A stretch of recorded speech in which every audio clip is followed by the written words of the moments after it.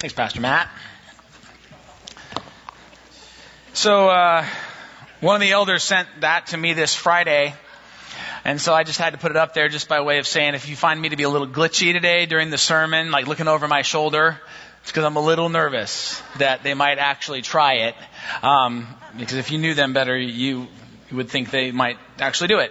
But also because I want to say this right off the top today. Sometimes in Christian culture and in churches, we get this weird posture towards the world, and it shows up on days like today, like days on like Super Bowl Sunday.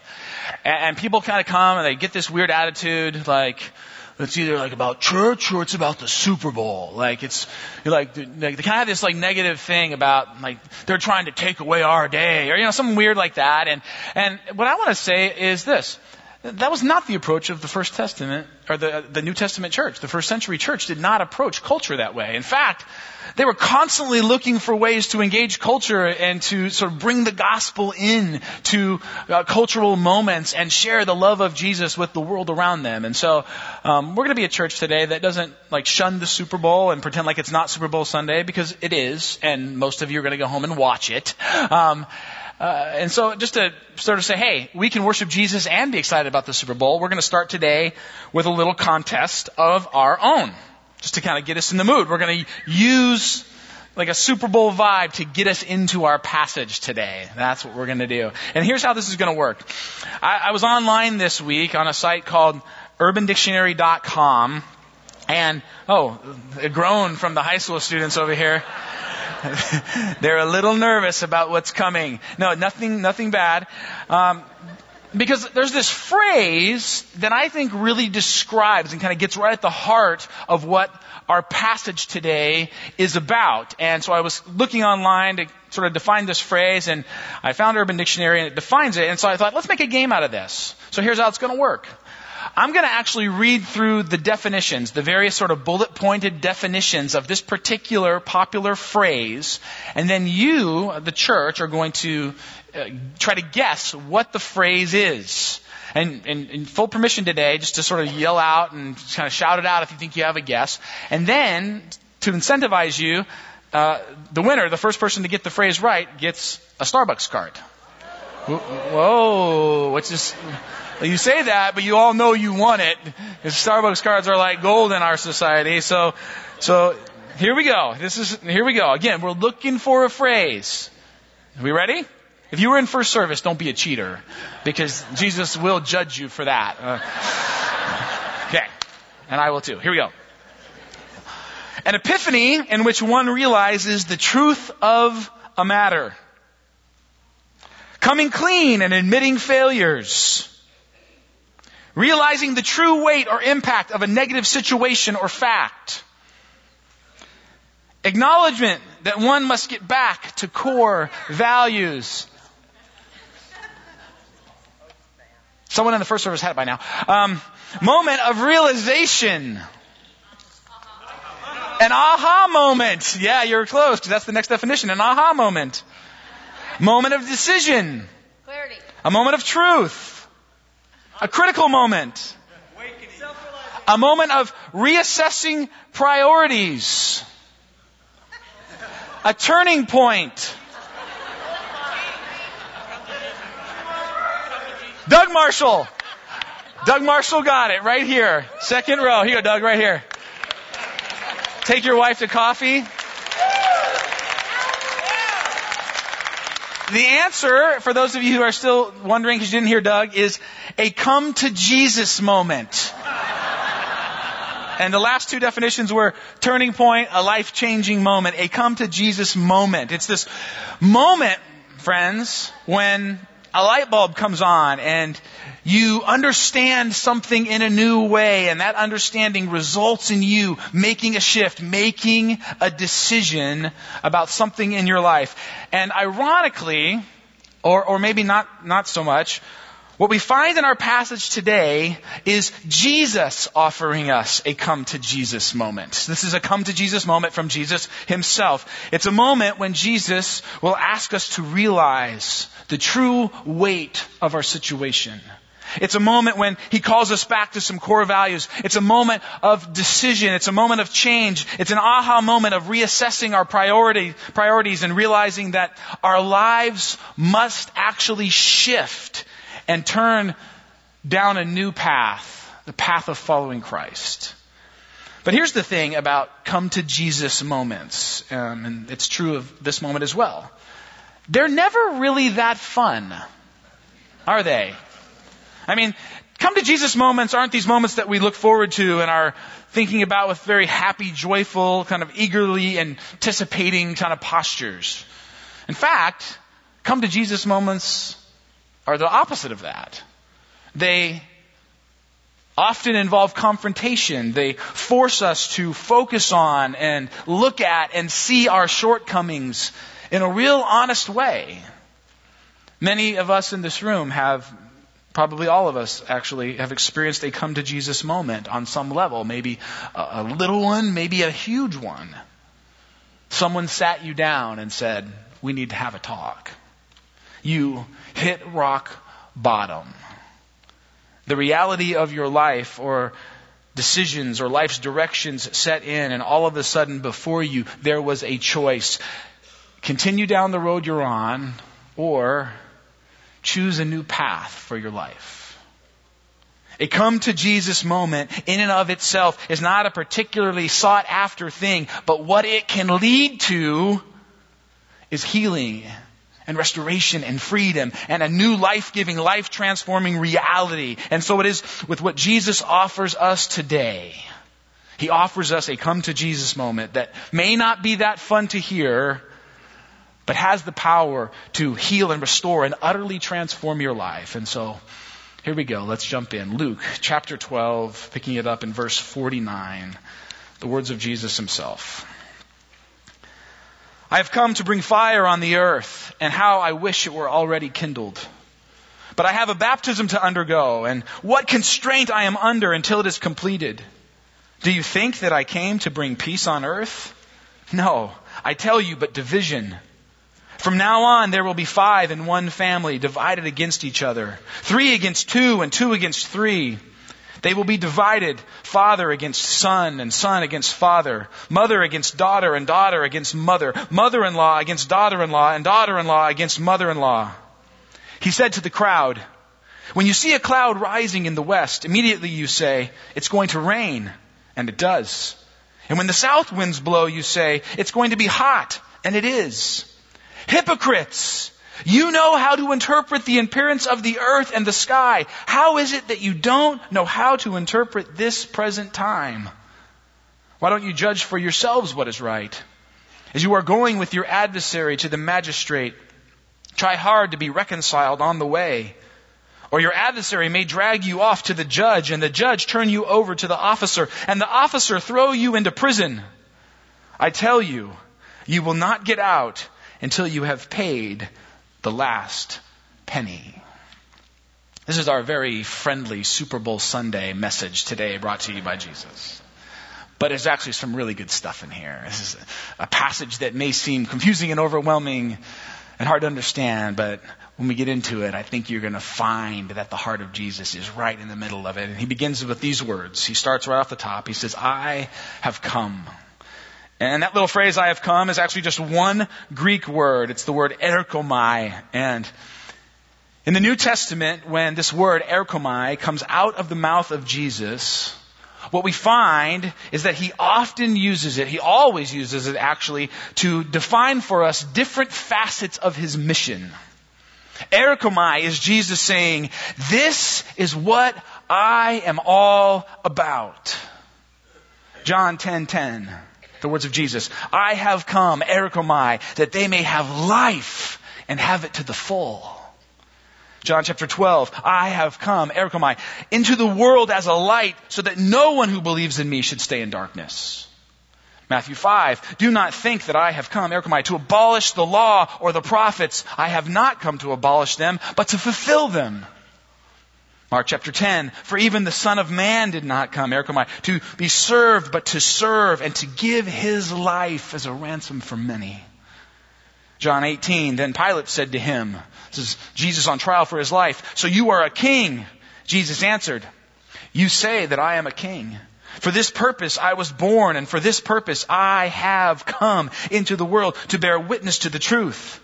Everyone who is of the truth listens to my voice." Luke chapter 19, "For the Son of Man came, erchomai, to seek and to save the lost." To provide another way, to offer a different path than the one this fallen, sinful, broken world is currently on. Now, let me just pause at this point and say this. When we group all of these statements, all of these "I have come," erchomai statements that come right off the lips of Jesus himself, when we group them all together, I think it's fairly clear, fairly plain to see that Jesus does not offer us a middle ground. He is either who he claimed to be, the one who saves and brings life and fulfills the scriptures and serves and is truth and is king. You must either accept this about him, or, as Lewis says, you must call him a liar or a lunatic. Here's the famous quote from C.S. Lewis. You may have heard it before, but I want you to consider it again with these statements from Jesus on the screen in front of you. This is what Lewis drives at. He says this: "I am trying here to prevent anyone from saying the really foolish thing that people often say about Jesus. I'm ready to accept Jesus as a great moral teacher, but I don't accept his claim to be God. That is the one thing we must not say. A man who was merely a man and said the sort of things Jesus said would not be a great moral teacher. He would either be a lunatic on the level with the man who says he is a poached egg, or else he would be the devil of hell. You must make your choice. Either this man was and is the Son of God, or else a madman or something worse. You can shut him up for a fool. You can spit at him and kill him as a demon, or you can fall at his feet and call him Lord and God. But let us not come with any patronizing nonsense about him being a great human teacher. He has not left that open to us. He did not intend to." You see, friends, this morning, as we dive in, our passage opens with another one of these statements that declares again the mission of Jesus, that tells us who it is we're dealing with. Luke chapter 12, he says, "I have come to bring fire on the earth, and how I wish it were already kindled." Now, when we think of fire in the Bible, what do we typically think of? What kind of imagery does fire represent, at least in our minds in the scriptures? Yeah, judgment, hell, suffering, right? And this is true. There are places where the image of fire is used to describe these things. But it's not the only thing that fire is used to describe in the Bible. The scriptures also use fire to talk about cleansing and purification and refinement. There's numbers of verses about this, but maybe one of my favorites is this verse from the book of Malachi, this Old Testament book, and this is a messianic passage, a passage that sort of foresees the coming of Christ. Here's what Malachi says: "But who can endure the day of his coming? And who can stand when he appears? For he is like a refiner's fire and like a fuller's soap. He will sit as a smelter and purifier of silver, and he will purify the sons of Levi and refine them like gold and silver, so that they may present to the Lord offerings in righteousness." When I was in college, we used to sing this song. It was one of my favorites. It was, popular back then, and it went like this: "Refiner's fire, my heart's one desire."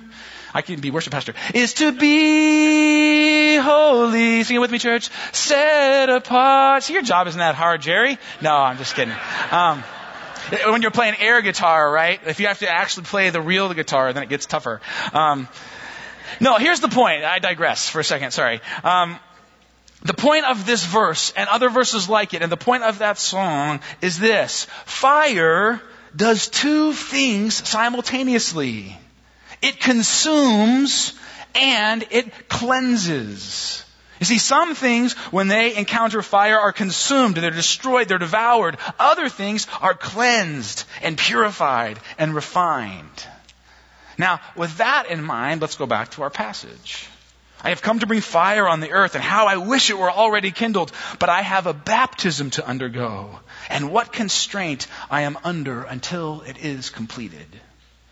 Jesus' baptism is what? What's he talking about here? Yeah, he's talking about his coming death and resurrection. This is why he says, what constraint I am under until it's completed. The word constraint means to be seized with fear, to be overcome with anxiety as he looks ahead at this death that he will have to face, the judgment of God that lies before him, that he'll have to be subject to that, right? This is stressing him out. And those words, until it is completed, are again one Greek word, and it's ironically the same Greek word that John uses to tell us what Jesus says when he's hanging on the cross right before he dies. Teleo. It is finished. It's completed. The task is over, right? So Jesus says, I want to bring fire to the earth, but before I can do that, before I can bring fire to the earth, I must die for the sins of the world and then be raised to new life. And this is kind of confusing. What's he actually getting at here? Well, we're going to discover. He says this, do you think I came to bring peace on earth? No, I tell you, but division. Again, this passage just gets more and more complicated and confusing and perplexing because doesn't the Bible even associate Jesus with peace? Doesn't Jesus want us to have peace? Doesn't he offer peace? Doesn't he come in peace? I mean, Isaiah himself calls him what? The Prince of Peace. When the angels show up on the scene to announce his arrival, his birth in Bethlehem, they say, glory to God in the highest, and on earth, peace to those on whom his favor rests, right? Jesus himself says to his followers before he goes to heaven, he says, peace I leave with you, my peace I give you. But here, in this passage, Jesus says, my baptism, my death and resurrection will not bring peace, but division. And then he explains it this way. From now on, there will be 5 in one family divided against each other, 3 against 2 and 2 against 3. They will be divided, father against son and son against father, mother against daughter and daughter against mother, mother-in-law against daughter-in-law and daughter-in-law against mother-in-law. In the first service, someone said, well, at least we now know where family dynamics come from. Right? Like this is what's wrong with the holidays right here in this passage. But here's the question. Is that what Jesus is saying? Is he saying like, hey, the reason like it's tough to get along with your mother-in-law is because I came and I'm trying to make it hard for you to get along with her? Like, you can blame it on me now? Oh, sweet. Easy. That makes it easier. No. Now, certainly some of us have experienced, even within our families, that what we decide to do with Jesus can be a point of tension. But is that what Jesus is getting at here? Is that what he's trying to communicate? I would argue that no, he's actually trying to communicate something so much more. That is certainly a reality in some families, and it certainly happens. But I think Jesus is driving at maybe something a little deeper here. The verses 52 and 53, are actually a reference, a quote from the Old Testament. Jesus is referencing this passage from the book of Micah. Let me read the passage, the very familiar passage that his hearers would have understood and connected to. Let me read this passage from the book of Micah, Micah 7. Do not trust a neighbor. Put no confidence in a friend. Even with the woman who lies in your embrace, guard the words of your lips.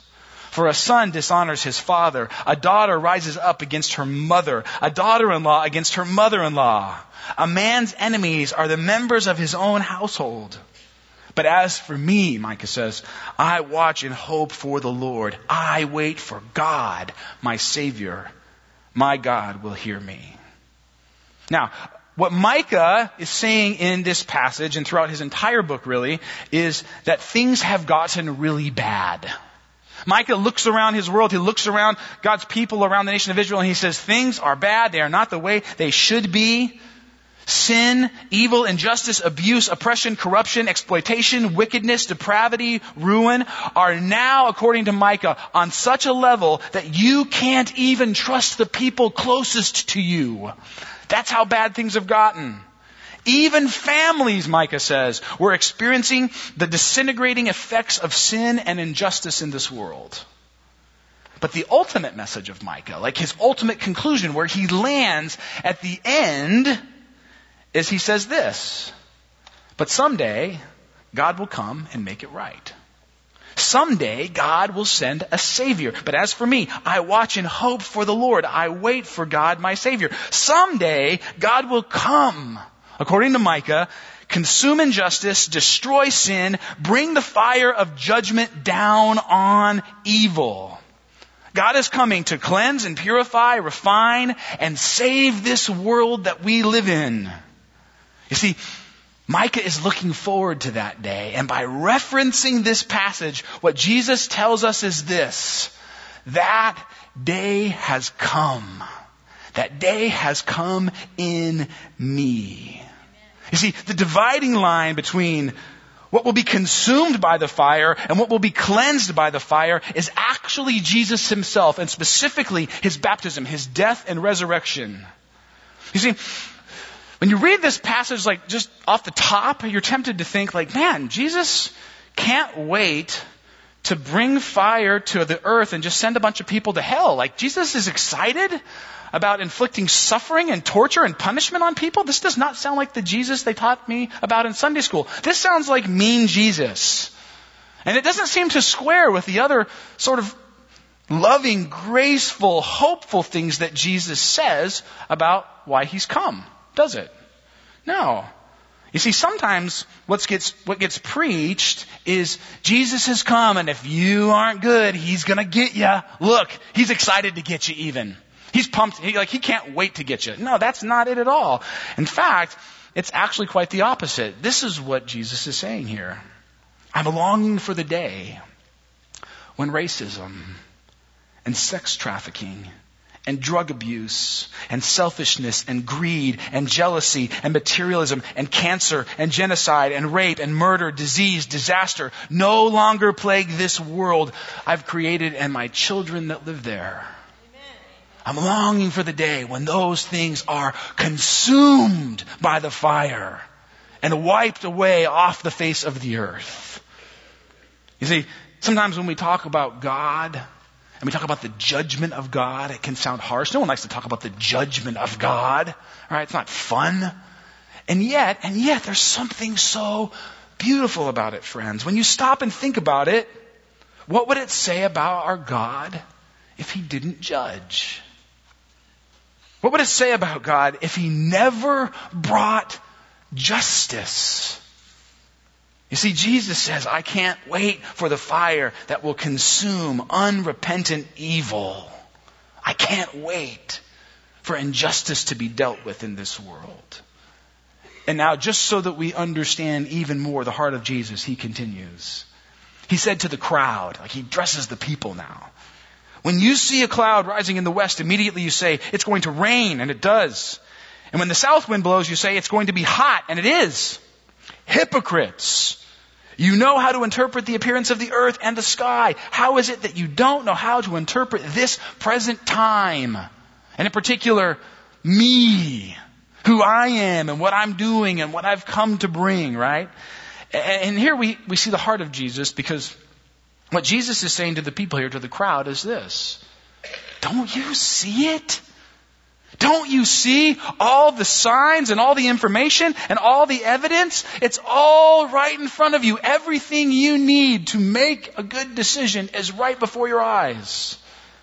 You see, in Israel, because of where it was located, you can see on the map there, if we click to the next slide, it was fairly easy and straightforward.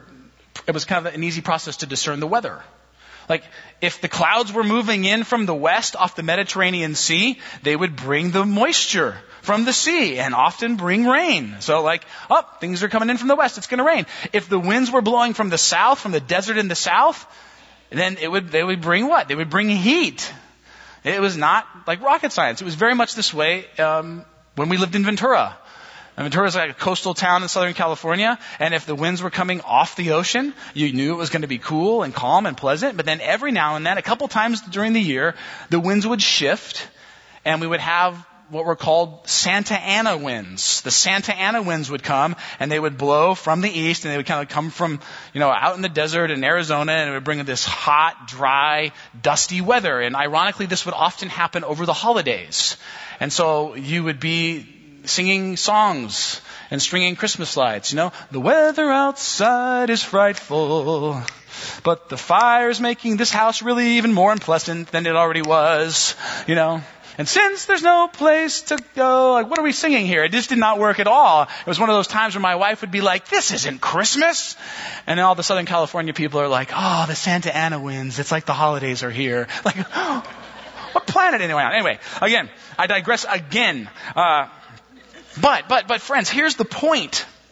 The point is this. In Israel, it was so very easy to discern what was happening weather-wise. And Jesus says, when you look at me, and when you see my life and miracles and teaching, you should be able to easily discern that I am the Messiah, the Savior, the one in whom salvation from the coming judgment can be found. Darrell Bock, who is probably the preeminent scholar on Luke, says this: in calling them hypocrites, Jesus is trying to shock them into reflection. Now, you never think about Jesus this way, but he uses inflammatory language to get their attention, to sort of rattle them and shake them and say, look, see it, hypocrites. It would be like standing up in front of a group and saying, you idiots, don't you get it? Right? And you wouldn't like that if I called you idiots, so I would never do that. Jesus, ironically, might, but I wouldn't. But he's trying to kind of grab them in because he knows that something needs to change, that something needs to happen, that they so desperately need to see this. Does anyone here, and this is Cedar Mill, so we should have lots of people, but does anyone here know Newton's first law of motion? Does anyone know what Newton's first law of motion is? I'm looking at the high school students right now because it's fresh on their brains. Yeah, we got one over here. What is it? Say again? Just call it out. Oh, there you go. That's it. Yeah, here's Newton's first law of motion. Sometimes it's called the law of inertia, for all you physics nerds out there. An object at rest will remain at rest. An object in motion will remain in motion unless it is acted upon by, an outside unbalanced force, right? You see, Jesus, in this passage, is telling them that they need to understand Newton's first law of motion spiritually. He knows that it is going to take a shift, an action, an outside force to move them from the path that they are on and put them on a new trajectory. And he speaks to them with some emphatic language to move them in this direction. You see, sometimes I think we have this idea, maybe the world has this idea, maybe that idea even seeps into the church, that everything in this world is just sort of okay. Things are fine. I mean, especially in America, right? You look around, it's not so bad. Things are okay. They're just kind of cruising along. We're just cruising ahead and everything's going well. It's not terrible out there, right? And then Jesus comes along, and this is what the Bible says. Jesus comes along, and all of a sudden, he takes what was sort of just kind of cruising along and doing okay, and he says, now I'm going to divide that group into really bad and okay. And that's actually not what the Bible says at all. It's opposite of the gospel. You see, Jesus comes and he says this world, this fallen, broken, sinful world is moving towards destruction. That's the path that all of creation is on. And unless it is acted upon by the outside force of his love, then we're all in pretty bad shape. Friends, the gospel says that we are all on the path of destruction, all of creation even, and that Jesus comes to what? To offer us another path. That's why it's the gospel. That's why it's good news, because now destruction is not the only option. Evil and injustice and oppression winning the game is not the only outcome. There's now another possible outcome in Jesus. That's why it's good news. That's why it's gospel. And now Jesus will remind us, by the way, I feel like Super Bowl Sunday, someone should cheer at that point or something. I might take Gatorade right now, Marshall. All right, and now Jesus will remind us of how high the stakes are. Like, why this is so huge. Why does he speak so emphatically? Why don't you judge for yourselves, he says, what is right? As you are going with your adversary to the magistrate, try hard to be reconciled on the way, or your adversary may drag you off to the judge, and the judge turn you over to the officer, and the officer throw you into prison. I tell you, you will not get out until you have paid the last penny. I tell you, right? Like, focus on this, listen to this, hear this. The magistrate in this illustration in Jesus' day was like a sheriff that's in charge of a debtor's prison. And Jesus uses an image here to say, as you head to the judge, doesn't common sense tell you, he's saying, it's better to square away your account and settle your disputes and make sure your debt is sort of accounted for than to wait till this moment where you're standing before the judge and they could decide either direction? Don't you want to make sure it's going a certain direction and not just take a chance on this? Listen again to what Bach, the scholar, says. He says, the background of the image is painful. This is a painful image. This is Jesus digging deep. Since in debtor prisons, inmates were beaten in order to encourage someone to step forward to make the payment. Like if you got hauled off before a judge and they decided like, yeah, you do owe and you haven't paid, they would put you in debtor prison. And in debtor prison, you know what they did? They beat you in order to encourage your friends and family to pay your debt for you. Not a good place to be. Not a fun reality to face. And so Jesus is intensely driving home this point. Do not take a chance on this one. Make sure you have no debt before God. This is Jesus giving us a warning. And just to be really clear here, sometimes we think about warnings for like bad stuff that's ahead. And when we hear it from Jesus, it sounds harsh or maybe mean. Again, let me frame it for you this way. Isn't it like the most loving, gracious thing to do to warn somebody when there's tragedy or trouble ahead? I mean, I don't know if you guys ever experienced this, but you're driving down the road at night and you're cruising along and maybe you're going a little too fast. Like, not that I would speed, but some of you I know probably would. And the person coming towards you like flicks their lights at you. What does this mean? Yeah, well, it either means there's an accident ahead, right? Like be careful, or even worse, a cop with a radar gun is around the corner and they're going to nail you, right? And and the person flicks their lights and you don't say like, jerk. And you say, thank you so much for saving me from that hundreds of dollars of, a ticket and an argument with my wife later, right? Thank you so much for the warning. That's what we should be saying to Jesus here. Thank you so much for the warning of the reality of the situation. He says, make sure you have no debt before God. And the Bible is very clear. The way to make sure you have no debt, the way to be reconciled, the way to be right before God is to fully surrender your life to Jesus as Lord. To accept His baptism, His death and resurrection as the penalty for your sin and the victory over it. You see, that's the moment in time when the fork in the road appears, when another option for your life and this world and all of creation appears out of nowhere because of the love and grace of God. The Bible says it this way, friends. If you declare with your mouth, Jesus is Lord, and believe in your heart that God raised Him from the dead, you will be saved. You see, this is a whole life transformation. This is a whole life surrender. This isn't just a transactional moment. This is you saying, yeah, I want to go on the path where you're Lord Jesus, where you're in charge, and I'm giving you all of who I am. Everything. This one is not worth gambling with. You see, like we said at the beginning, this is literally a come to Jesus moment. And so we're going to do that right now. Before we head off for the afternoon and dive into our afternoon plans and probably engage things that are much less important than what we're talking about here. We're going to dive into this meal together. It's called the Lord's Supper. What it is it's really just a physical way of saying this. Jesus, you are Lord of my life, and I trust that your death and resurrection paid the price for my sin. That is the declaration you make in this meal. But more than that, friends,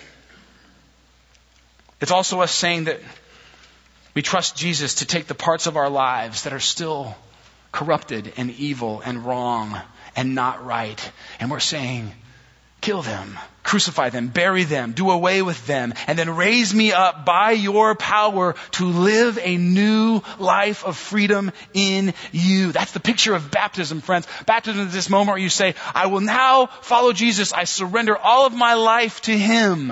And then as the church, after baptism, we come weekly to declare that together, right? To say, I still, Lord, rely on you. I still want to die to the parts of me that are corrupt and unjust, and I'm longing for you to do that resurrection work in my heart. So this morning, as the ushers pass the elements out, take some time to do some business with God. Maybe this is a moment where you need to trust him for the first time, and if you need to put your faith in him, this is the perfect moment to do it. Through the bread and through the cup, you can trust his resurrection, his death. For you, you can declare him as Lord and say, God, I want to be on that path. I want to take a left with you. I no longer want to be on the road of destruction where my debts aren't paid. Or maybe for some of us, we just need to die to some specific things. We need to just let Jesus be in control of some specific places in our lives. We need to say, Lord, weed out the injustice, the evil, the sin, the corruption that still lives in me. And maybe there's a specific place or a specific spot that Jesus needs to hone in on in your life today. So take a minute, friends. Talk to God about whatever it is you need to talk to God about. The ushers are going to pass the elements out. I'm going to ask that you hold on to those, and then we're going to receive the bread and the cup together in just a few minutes. So, ushers.